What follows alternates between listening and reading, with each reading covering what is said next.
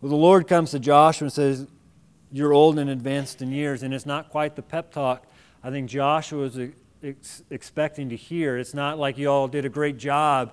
You've just conquered the middle and the southern and northern parts of the promised land. It's to bring Joshua back to reality. And one thing we can take just from that simple statement by God there in verse 1 is God's Word calls it as it is. God's Word will never try to avoid a conversation or avoid a point. And it may not be one of those things that we always want to hear. It may not be something that we feel is lifting us up in that moment. But God's Word is always going to tell us truth. It is always going to call out sin for sin, and it's going to call out truth for truth. And we can rest assured every time we open the Word of God, we're going to find truth in it every time. It may not be exactly what we want to hear. It may be something hard for us to digest or even to understand, but God is never, ever, ever going to try to pull one over on you. He is never going to try to pat your back and make you feel better for something that He's trying to transform you out of. Now, He comes to give us words of reassurance and words of peace and strength and encouragement. But at the same time, God sometimes has to come in our life and just say how it is. This is what's going on. We may not know for sure exactly how old Joshua is in chapter 13, but by chapter 24, we're told when he passes, he's 110 years old.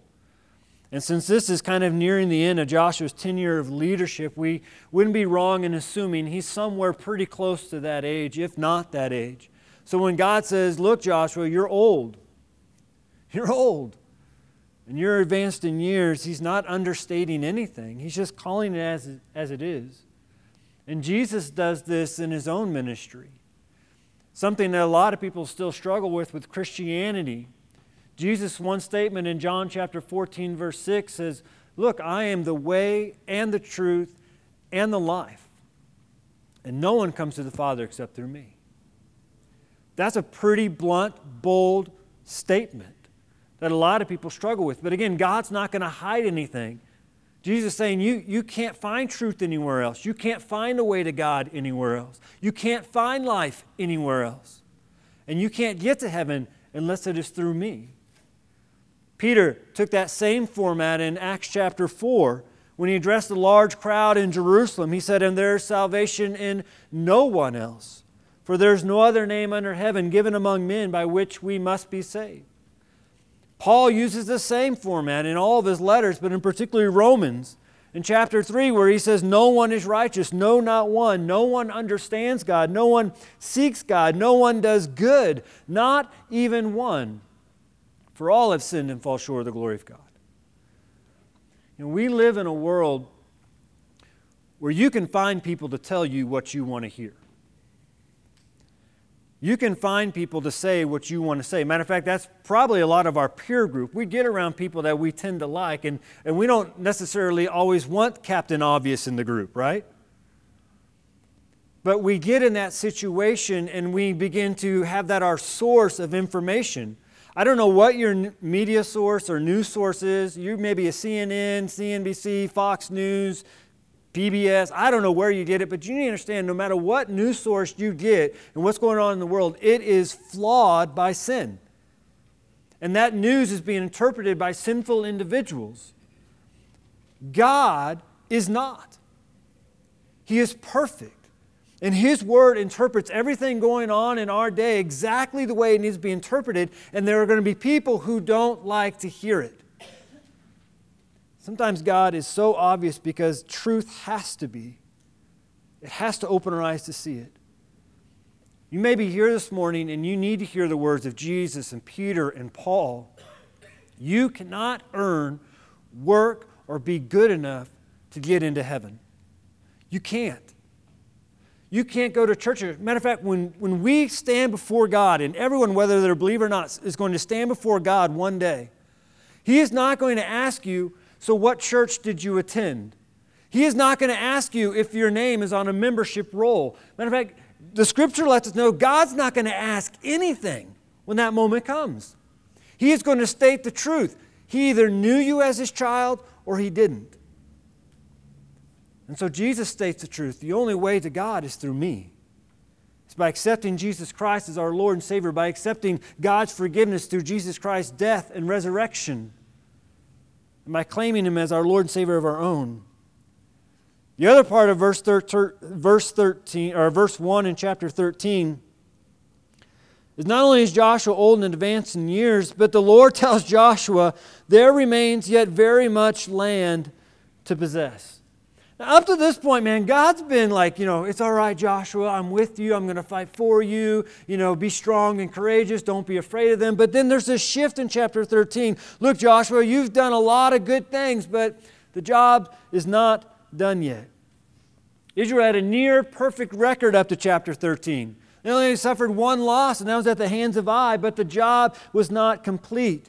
And so if you read on in chapters 13 through 21, which actually is the largest section of the book of Joshua. The book of Joshua isn't just about the crossing of the Red Sea or Jericho or things like that. The book of Joshua is about God's people coming into God's land, into God's promise, and receiving that gift of that promise. And so the bulk of the book is actually about this inheritance of land and allotment of land that we kind of skip over a lot. But there's a lot of problems. And so God actually says it kind of nice here in verses 1 through 6. But He lets Joshua know that there's problems with the Philistines and the Geshurites and the Amorites and the Gebalites and the Lebanese and the Sidonians. And I imagine as Joshua has just had these victories and just seen what God would do through His people, and he's hearing God say, you are old, you are advanced in years, and there's still a lot of work to be done. Can you imagine Joshua's morale at that moment? Gee, thanks, God.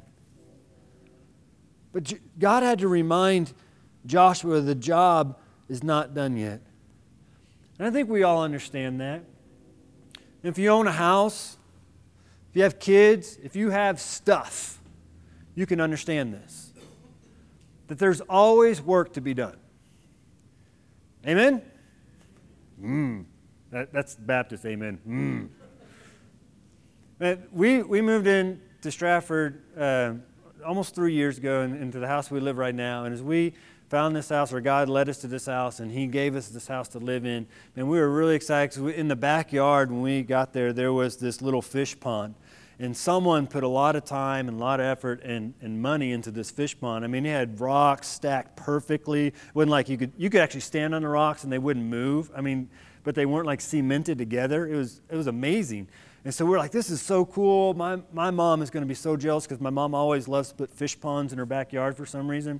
And it had like a waterfall going down. So when you open up the windows like on nights like last night, and you could hear that, and it's just like, oh, that's so soothing. I didn't need like the machine to make the water noises. I could just, that's so nice. Of course, then you had to go to the bathroom a lot too, but that was different. But it would go down, and in the middle of this fish pond, it was about 4 to 4.5 feet deep at the center. And it already had fish in it.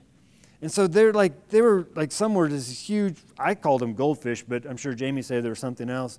And koi, yeah, that's probably right. But so we would just go out there and we would just kind of enjoy that little area.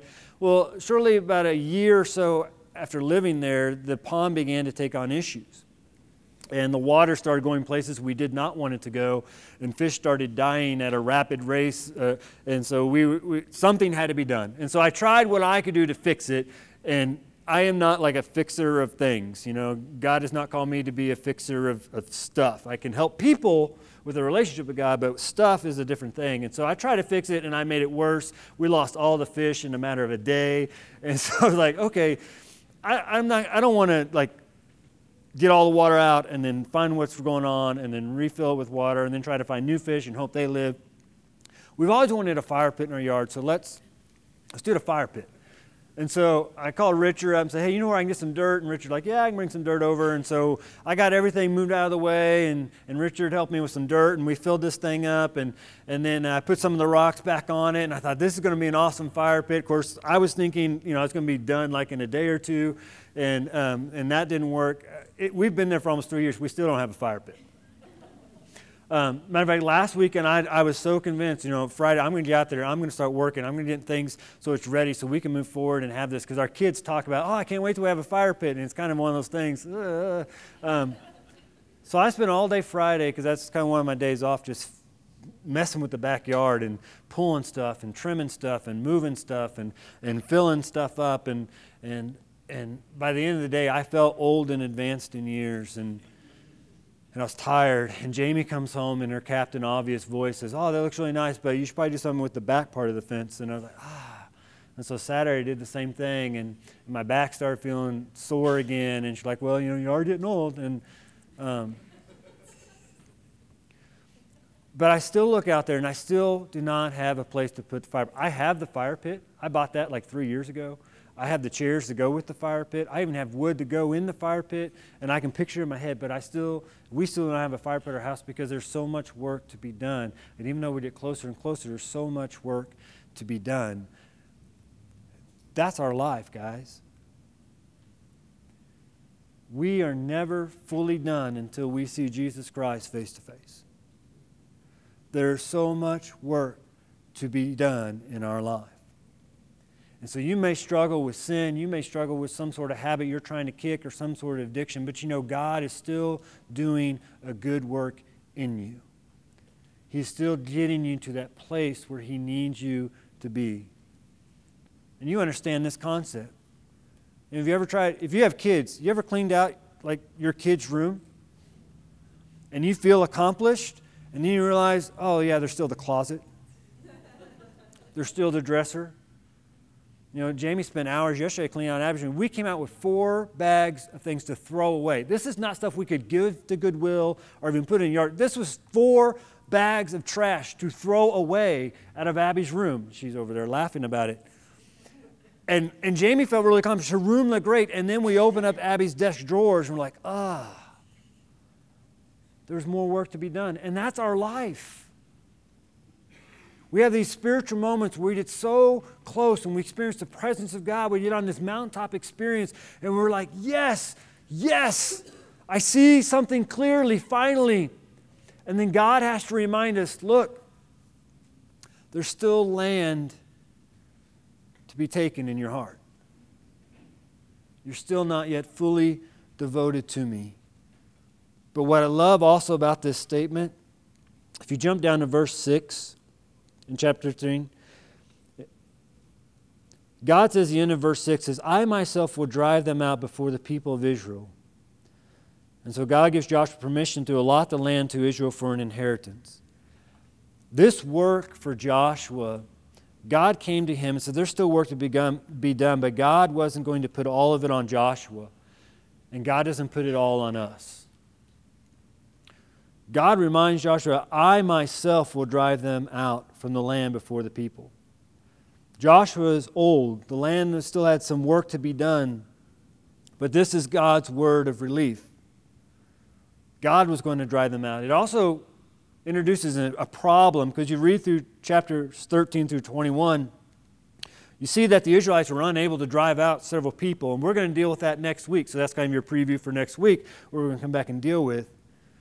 But for right now, God was reminding Joshua that the work's still to be done. God is not calling him to do it all himself. And I think we need that reminder as well, because up to this point, every time Israel met victory is because Joshua and all Israel with him. God is not calling you, God is not calling me to do all the work. He's called us to come together to do the work. And I think in the church, particularly in America, we have this strange, unhealthy view of how the church should work. See, God does not call a pastor, He does not set elders or staff in place at a church so that they can do all the work of the church. The elders and the pastor are meant to feed, lead, and train the people of God so they can grow in their relationship with God and become enabled and empowered more to do the work of the church. But a lot of churches, we get to the point where we see a ministry that has a need, and we think we need to hire somebody to fill that need. But that's not the biblical basis. The biblical basis is that we have leaders in the church and we have staff in the church, and then God's people rally around the Word of God and hear the Word of God, which sometimes introduces new work, but then all of God's people do the work together. This church will be successful based upon the work of God's people working together. Jason's our youth pastor, But God has not called Jason to be the youth pastor at Harvest Hill, so Jason does all the work of the youth ministry. He needs help. The same goes with Melody with children's ministry. Same goes with Jackson in worship ministry. They need our help, that we rally behind them. God comes to Joshua and says, look, there's work to be done, but I'm not expecting you or calling you to do it all.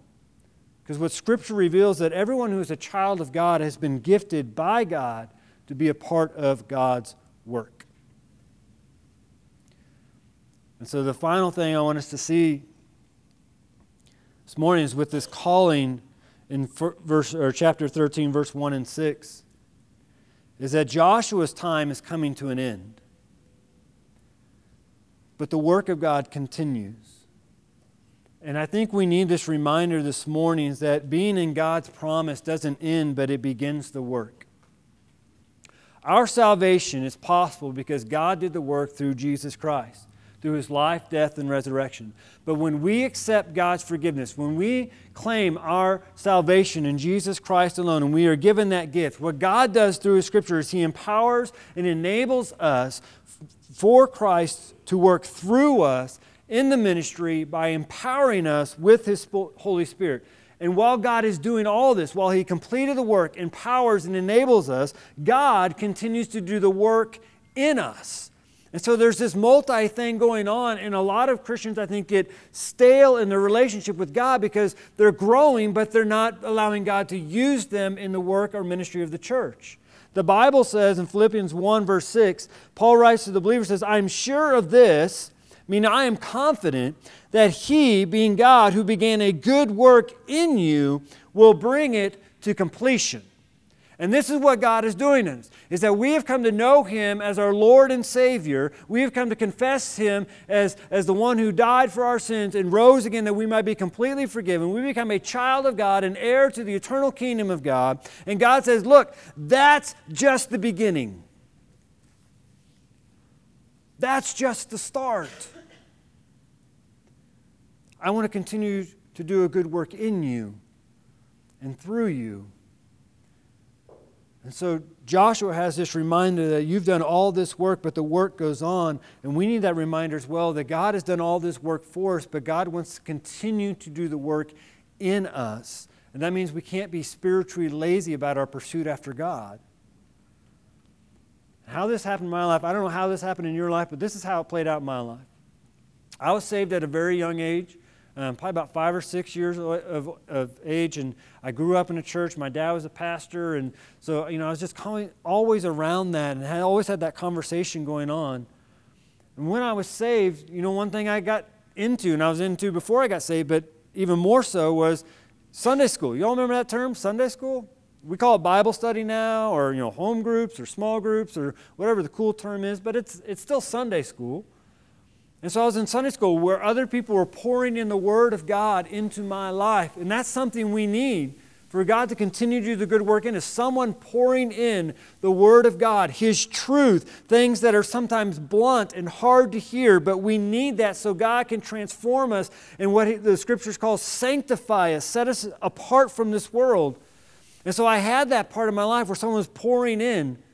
And then, like many of you, I had my rebellious years, my prodigal years, where I kind of fell away from the church. But there were still people praying for me and reaching out to me and asking me to come back and be at the church and to go to these events and all these things. And so God got a hold of my heart again. And that time, it was my decision for sure. I was about 19 years of age, and I decided, you know what? I'm all in on this thing. I'm not going to play this game anymore. That doesn't mean I always did it right. That doesn't mean there's things in my life, if you knew they were going on in my life and things I struggle with, that wouldn't disappoint you. I fall short just as much as you do. But when I decided I'm all in on this thing, I began gathering people who are deeper in the relationship with God and asking them to come along my life and to mentor me and disciple me, because I wanted to grow. I wanted to know more about this God that loved me so much that we sang songs about, and I wanted to get deeper into the Word of God. So they introduced me to writers and conferences and preachers and things like that, so I could just get more into God's Word. And you know what happened? When I got more into God's Word, when I understood how much God loved me more than just some concept that I sang about or some verse I rattled off, I found myself volunteering to be involved at the church. Church cleanup day, that sounds awesome. Let's do it. VBS, sure, sign me up. I love kids. Not really, but I love my kids. Don't want them to mishear that. I love you.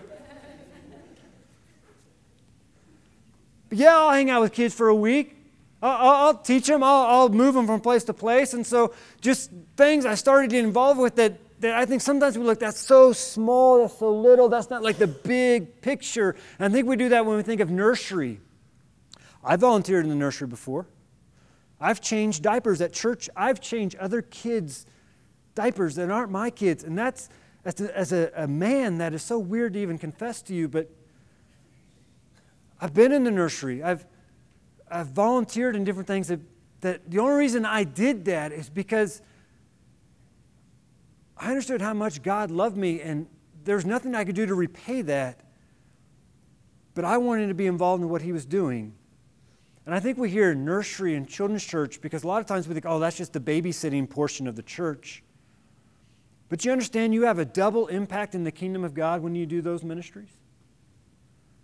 When you're involved in nursery, when you're involved in children's church, you are enabling younger families who have younger kids to be in worship, to maybe catch their breath, but to have the Word of God poured into them.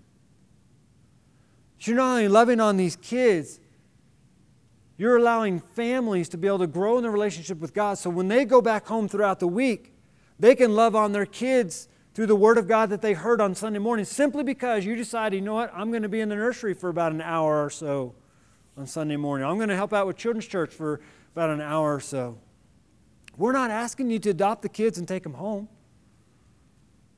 We're just asking you to love on the kids and at the same time love on those families. And what that does, what Children's Church does and Wednesday Night Live does, it prepares our student ministry so when Jason gets these kids to come into student ministry, he doesn't have to go back to the foundational elements of Christianity, but they've already been taught and trained in the Word of God. By the time they reach the student ministry, he can get into the deeper things of God, which in turn impacts our worship as maybe you known as big church. Remember calling this big church? That's big church. But it impacts our worship and our ability to get into the Word of God. You see, it's all connected. But God isn't calling one person to do it all. And He's not calling you to have your life all together. But He wants us to understand this is all connected. And the deeper I get in my relationship with God, the more I want to get connected in what God is doing. That's how it happened with me. Started volunteering, led to preaching at youth revival weekends called Disciple Nows, led to interim youth pastor, led to full-time youth ministry, led to pastorate. And I'm not saying God's calling you to the ministry, but He is calling you to be a part of His ministry and what He is doing. Are you connected? Probably the biggest flaw in Joshua's ministry as leader was not lining up a successor. You don't believe me? Just go start reading the first couple chapters of Judges. We are preparing the next generation for the ministry that lies ahead that some of us are going to experience and some of us aren't going to experience, but we are either preparing them for success or failure by the way we are pouring into them right now. So if we understand as a church, our success for a church as Harvest Hill for the future is determined by how successful we're being in the ministry right now. Are you connected? And here's the beauty of it. God's not calling you to do everything. Just something. And if you have the Holy Spirit, you know what? God is giving you gifts and passions and ideas that I can't have. But God's placed them on your heart and a burden on your heart for something that we can do to bring Him glory. Joshua was old and advanced in years, and the Lord said to him, "You are old and advanced in years, buddy, and there remains yet very much land to possess." Man, Joshua was a great guy, but he had his failures. He had his sins just like us. But the end of Joshua ends with him dying. And it's just a reminder that no matter how great we are in this life, no matter how much we accomplish, I mean, think of what Joshua did in the last 7 years. This life will eventually end. And that's an obvious statement, and sometimes it's a blunt statement, but it's meant to be an uplifting statement as well. The best day on this planet won't even compare. It won't be a worse day, but won't compare with any days there. This life will eventually end. Little Maddie, that blunt, obvious great-grandma, had a lot of spunk, had a lot of fight in her. By the way, she eventually loved me very much. I got that woman to give me hugs every Sunday.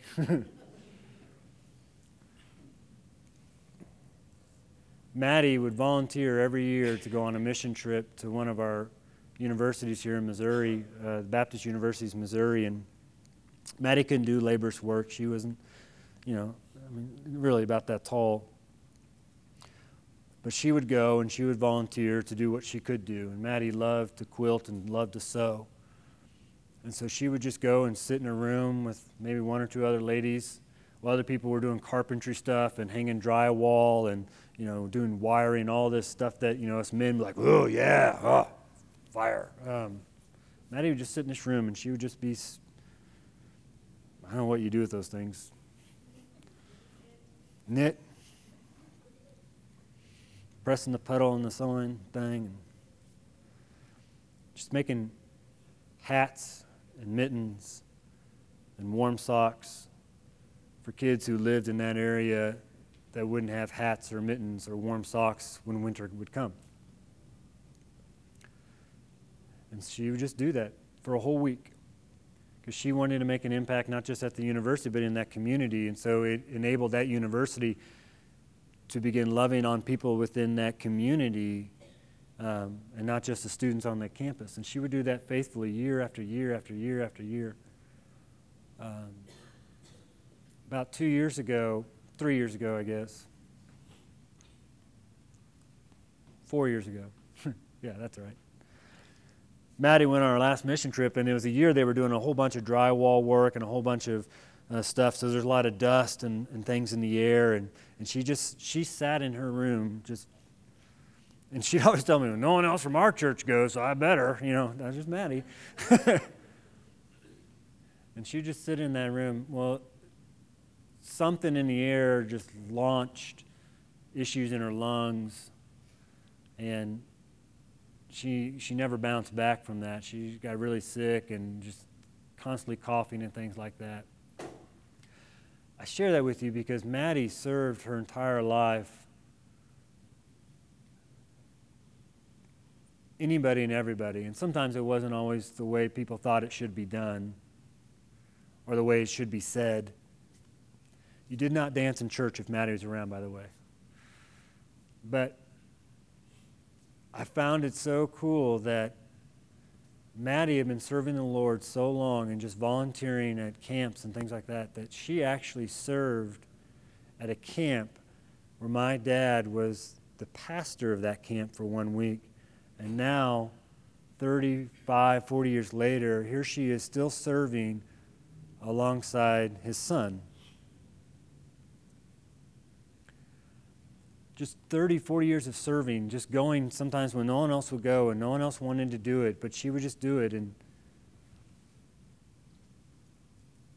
I know today, because eventually her lungs gave out and her body just got too weak, but I know for sure today she is with our Lord and Savior Jesus Christ in heaven. And Maddie was a great person. She had a great heart if you could get through that bluntness. But it doesn't matter how great or how good you are in this room. Eventually this life will end. It doesn't matter how much you serve, how much money you give, or how much stuff you have. eventually your life will end. And I say this in the most obvious, bluntest, loving way, that you are here today because God doesn't want your life to end when your days are over here. God sent His Son, Jesus Christ, to this earth to live a life that we couldn't. He died a death that we couldn't. They placed Him in a tomb and He rose from that grave. And the Bible says, I don't have to understand all the theological things about that, but if I understand that there is a God, and I understand that story has truth, and I understand that I need that, the Bible says when I believe that in my heart and confess with my mouth, I will be saved. So I don't know where everybody is this morning, but it may just come down to that you need to admit that you're a sinner before a holy God, but you believe God loves you, and He demonstrated that through Jesus Christ. And so my question to you is, are you willing to come down and let it be known to me? I'm not going to say, Pastor Mike, I want to be saved. I want to be forgiven. I want the gift of eternal life. I'm going to ask Kevin to come on up and get ready to lead us in a time of invitation. Maybe you're here this morning, you've already made that statement of faith, but you know that you're not really doing anything with it besides coming to church on Sunday. And I'm glad you're here. I'm so thankful that you're here. We gather in the name of Jesus. We know He's here. But God wants to use you so much more than that. And I know it's scary. I know sometimes it seems irrelevant or so small, but the reality is when we allow God to use us, we grow in ways we never thought we could. And so maybe you need to come before the Father and just kneel before Him and say, God, just show me where you want me to be used. I'm willing. I want to be like the prophet and say, here I am, Lord, send me. Would you be willing to open your life up to that sort of ministry? I know that it's fear, but that's not from God. God has not given us a spirit of fear. This is time of invitation. I'm going to invite you to come. You can come talk to me if you want. If you just come and kneel before the Father, that's great too. But if you need Jesus, I'm going to invite you to come. I'm going to be standing here. If you don't want to talk to me, we got a really cool youth guy named Jason. He's going to be standing over here.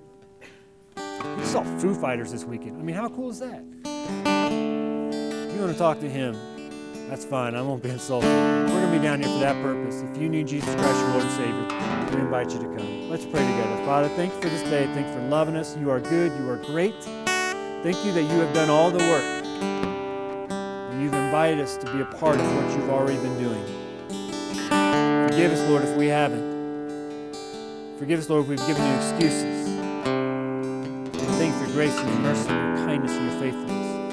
God, I pray for those here this morning that don't know you as your Lord and Savior. Your Holy Spirit is the only thing that can reveal that to them. That they would feel such conviction in their heart that they cannot stay where they are. Above all else, Lord, I ask that you alone be glorified in this time. I pray this all in the name of Jesus. I invite you to stand. I invite you to come.